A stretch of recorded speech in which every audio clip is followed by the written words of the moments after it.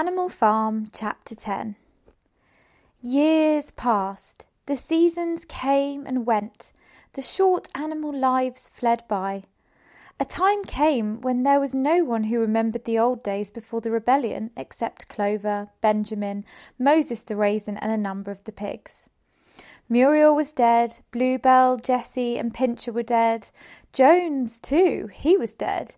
He died in an inebriate's home in one other part of the county. Snowball was forgotten, Boxer was forgotten, except by the few who had known him. Clover was an old stout mare now, stiff in the joints, with a tendency to rheumy eyes. She was 2 years past the retiring age, but in fact no animal had ever actually retired. The talk of setting aside a comber of the pasture for superannuated animals had long since been dropped. Napoleon was now a mature boar of 24 stone. Squealer was so fat that he could with difficulty see out of his eyes.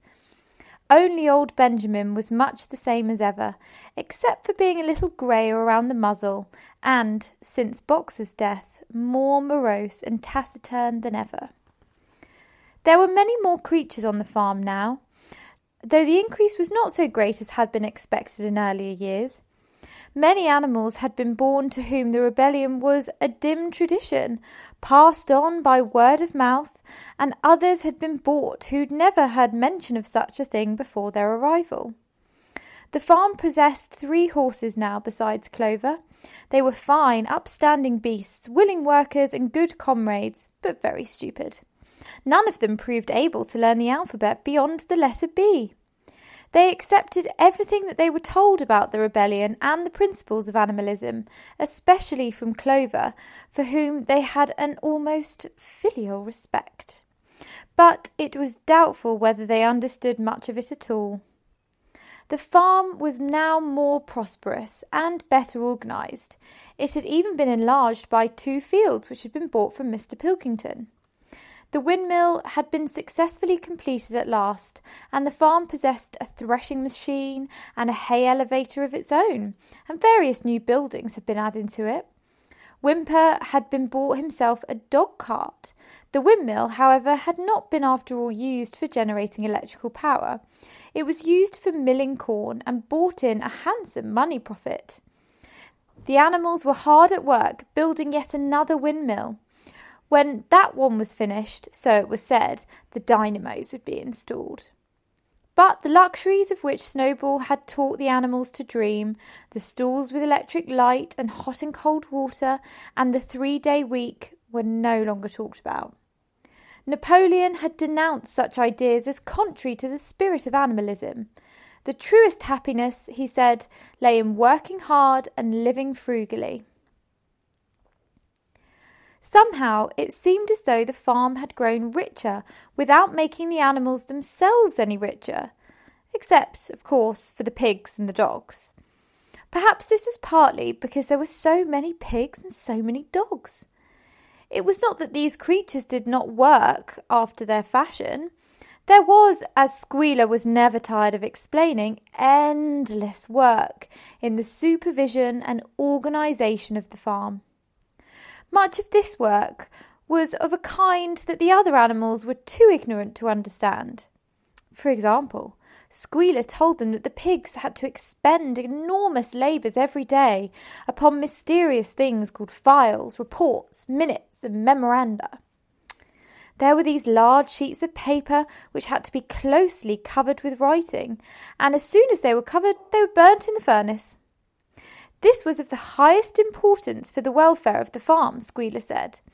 But still, neither pigs nor dogs produced any food by their own labour, and there were very many of them, and their appetites were always good. As for the others, their life, so far as they knew, was as it had always been. They were generally hungry, they slept on straw, they drank from the pool, they laboured in the fields. In winter they were troubled by the cold, and in summer by the flies. Sometimes the older ones among them racked their dim memories and tried to determine whether in the early days of the rebellion, when Jones's expulsion was still recent, things had been better or worse than now. They could not remember. There was nothing with which they could compare their present lives. They had nothing to go on except Squealer's lists of figures, which invariably demonstrated that everything was getting better and better. The animals found the problem insoluble. In any case, they had a little time for speculating on things now. Only old Benjamin professed to remember every detail of his long life and to know that things never had been, nor ever could be, much better or much worse. Hungry, hardship, and disappointment being, so he said, the unalterable law of life.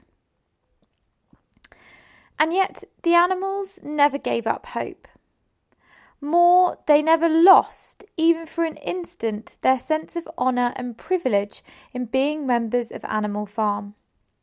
They were still the only farm in the whole country, in all England, owned and operated by animals. Not one of them, not even the youngest, not even the newcomers who'd been brought from farms 10 or 20 miles away, ever ceased to marvel all that. And when they heard the gun booming and saw the green flag fluttering at the masthead, their hearts swelled with imperishable pride. And the talk turned always towards the heroic days, the expulsion of Jones, the writing of the 7 Commandments, the great battles in which the human invaders had been defeated. None of the old dreams had been abandoned. The Republic of Animals, which Major had foretold, when the green fields of England should be untrodden by human feet, was still believed in. Some day it was coming. It might not be soon. It might not be within the lifetime of any animal living now, but still it was coming. Even the tune of Beasts of England was perhaps hummed secretly here and there. At any rate, it was a fact that every animal on the farm knew it, though no one would have dared sing it aloud. It might be that their lives were hard, and that not all of their hopes could have been fulfilled, but they were conscious that they were not as other animals. If they were hungry, it was not from feeding tyrannical human beings. If they worked hard, at least they worked for themselves. No creature among them went upon 2 legs. No creature called any other creature master. All animals were equal. One day in early summer, Squealer ordered the sheep to follow him and led them out to a piece of waste ground at the other end of the farm, which had become overgrown with birch saplings. The sheep spent the whole day there browsing at the leaves under Squealer's supervision. In the evening he returned to the farmhouse himself, but, as it was warm weather, told the sheep to stay where they were. It ended by their remaining there for a whole week, during which time the other animals saw nothing of them. Squealer was with them for the greater part of every day. He was, he said, teaching them to sing a new song, for which privacy was needed. It was just after the sheep had returned, on a pleasant evening when the animals had finished work and were making their way back to the farm buildings, that the terrified neighing of a horse sounded from the yard. Startled, the animals stopped in their tracks. It was Clover's voice. She neighed again, and all the animals broke into a gallop and rushed into the yard. Then they saw what Clover had seen. It was a pig, walking on his hind legs. Yes, it was Squealer. A little awkwardly, as though not quite used to supporting his considerable bulk in that position, but with perfect balance, he was strolling across the yard.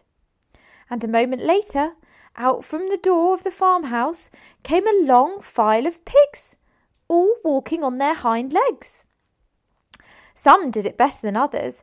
1 or 2 were even a trifle unsteady, and looked as though they would have liked the support of a stick, but every one of them made their way right round the yard successfully.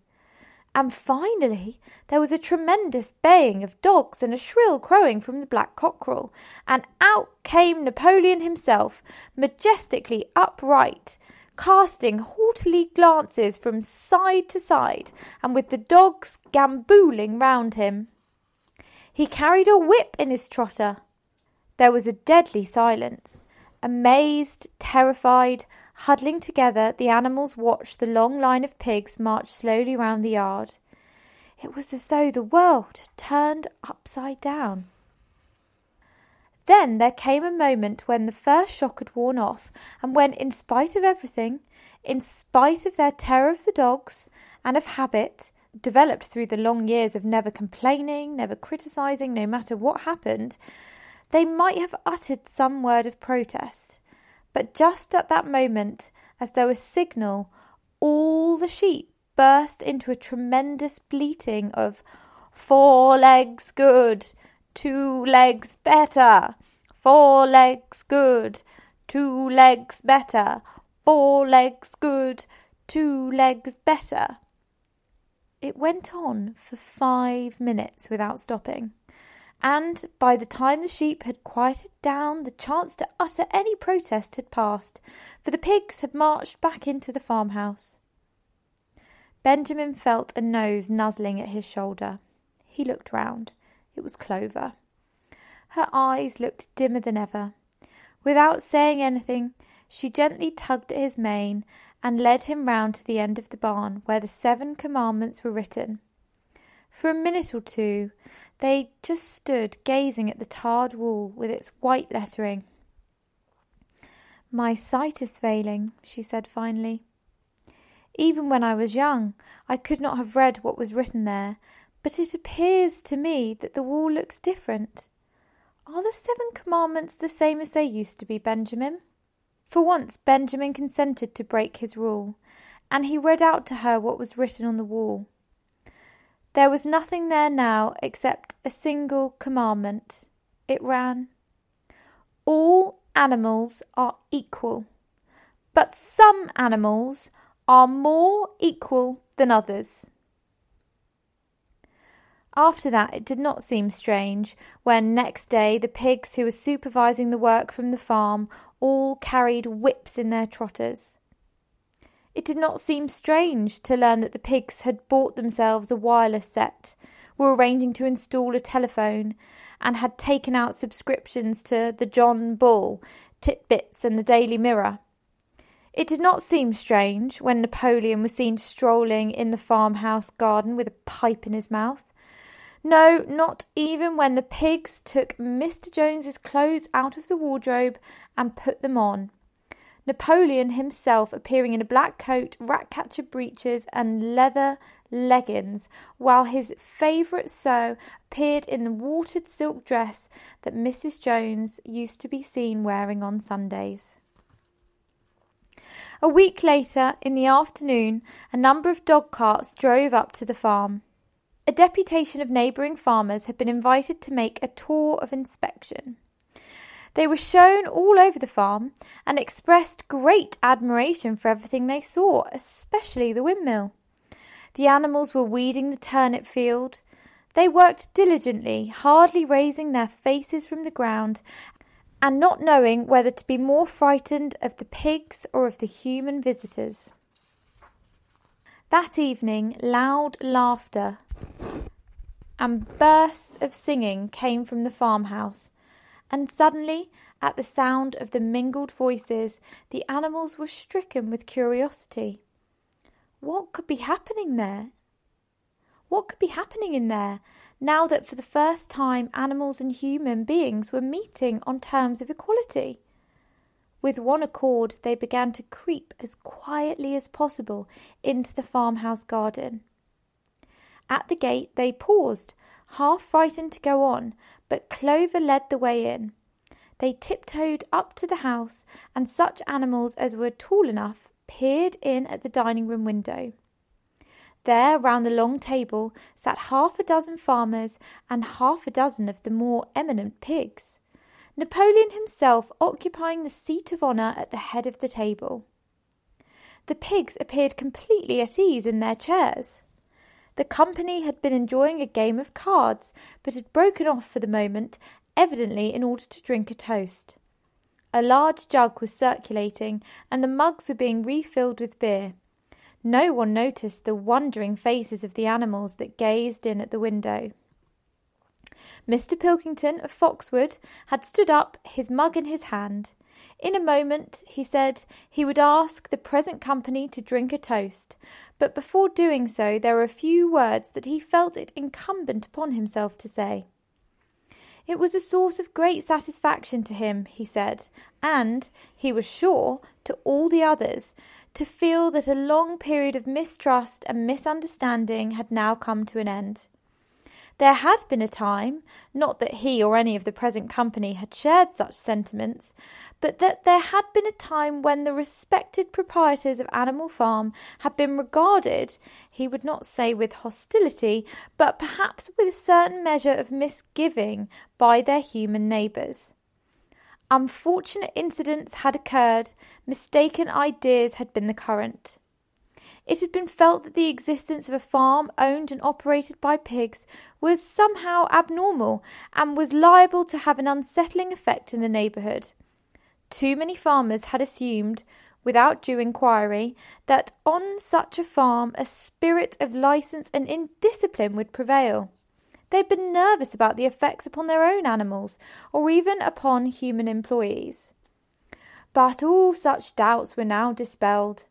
Today he and his friends had visited Animal Farm and inspected every inch of it with their own eyes, and what did they find? Not only the most up-to-date methods, but a discipline and an orderliness which should be an example to all farmers everywhere. He believed that he was right in saying that the lower animals on Animal Farm did more work and received less food than any animals in the country. Indeed, he and his fellow visitors today had observed many features which they intended to introduce on their own farms immediately. He would end his remarks, he said, by emphasising once again the friendly feelings that subsisted and ought to subsist between Animal Farm and its neighbours. Between pigs and human beings there was not and there need not be any clash of interests whatsoever. Their struggles and their difficulties were one. Was not the labour problem the same everywhere? Here it became apparent that Mr. Pilkington was about to spring some carefully prepared witticism on the company, but for a moment he was too overcome by amusement to be able to utter it. After a moment choking, during which his various chins turned purple, he managed to get it out. "If you have your lower animals to contend with," he said, "we have our lower classes." This bon mot set the table in a roar, and Mr. Pilkington once again congratulated the pigs on the low rations, the long working hours, and the general absence of pampering which he had observed on Animal Farm. And now, he said finally, he would ask the company to rise to their feet and make certain that their glasses were full. "Gentlemen," concluded Mr. Pilkington, "gentlemen, I give you a toast to the prosperity of Animal Farm." There was enthusiastic cheering and stamping of feet. Napoleon was so gratified that he left his place and came round to the table to clink his mug against Mr. Pilkington's before emptying it. When the cheering had died down, Napoleon, who had remained on his feet, intimated that he too had a few words to say. Like all of Napoleon's speeches, it was short and to the point. He too, he said, was happy that the period of misunderstanding was at an end. For a long time there had been rumours circulated, he had reason to think, by some malignant enemy that there was something subversive and even revolutionary in the outlook of himself and his colleagues. They had been credited with attempting to stir up rebellion among the other animals on neighbouring farms. Nothing could be further from the truth. Their sole wish, now and in the past, was to live at peace and in normal business relations with their neighbours. This farm, which he had the honour to control, he added, was a cooperative enterprise. The tied deeds, which were in his own possession, were owned by me and pigs jointly. He did not believe, he said, that any of the old suspicions still lingered, but certain changes had been made recently in the routine of the farm which should have the effect of promoting confidence still further. Hitherto the animals on the farm had a rather foolish custom of addressing one another as comrade. This was to be suppressed. They had also been a very strange custom, whose origin was unknown, of marching every Sunday morning past a boar's skull which had been nailed to a post in the garden. This too would be suppressed, and the skull had already been buried. His visitors might observe, too, that the green flag which flew from the masthead, if so, they would perhaps have noticed that the white hoof and horn which had been previously marked had now been removed. It would be a plain green flag from now onwards. He only had one criticism, he said, to make of Mr. Pilkington's excellent and neighbourly speech. Mr. Pilkington had referred throughout to Animal Farm. He could not, of course, know, for he, Napoleon, was only now for the first time announcing it, that the name Animal Farm had been abolished. Henceforth, the farm was to be known as the Manor Farm, which he believed was its correct and original name. Gentlemen, concluded Napoleon, I will give you the same toast as before, but in different form. Fill your glasses to the brim. Gentlemen, here is my toast, to the prosperity of the Manor Farm. There was the same hearty cheering as before, and the mugs were emptied to the dregs. But as the animals outside gazed at the scene, it seemed to them that some strange thing was happening. What was it that had altered in the faces of the pigs? Clover's old dim eyes flitted from one face to another. Some of them had 5 chins, some had 4, some had 3. But what was it that seemed to be melting and changing? Then, the applause having come to an end, the company took up their cards and continued the game that had been interrupted, and the animals crept silently away. But they had not gone 20 yards when they stopped short. An uproar of voices was coming from the farmhouse. They rushed back and looked through the window again. Yes, a violent quarrel was in progress. They were shoutings, hangings on the table, sharp suspicious glances, furious denials. The source of trouble appeared to be that Napoleon and Mr. Pilkington had each played an ace of spades simultaneously. 12 voices were now shouting in anger, and they were all alike. No question now what had happened to the faces of the pigs. The creatures outside looked from pig to man, and from man to pig, and from pig to man again. But already it was impossible to say which was which. November 1943 to February 1944. That was Chapter 10 of Animal Farm.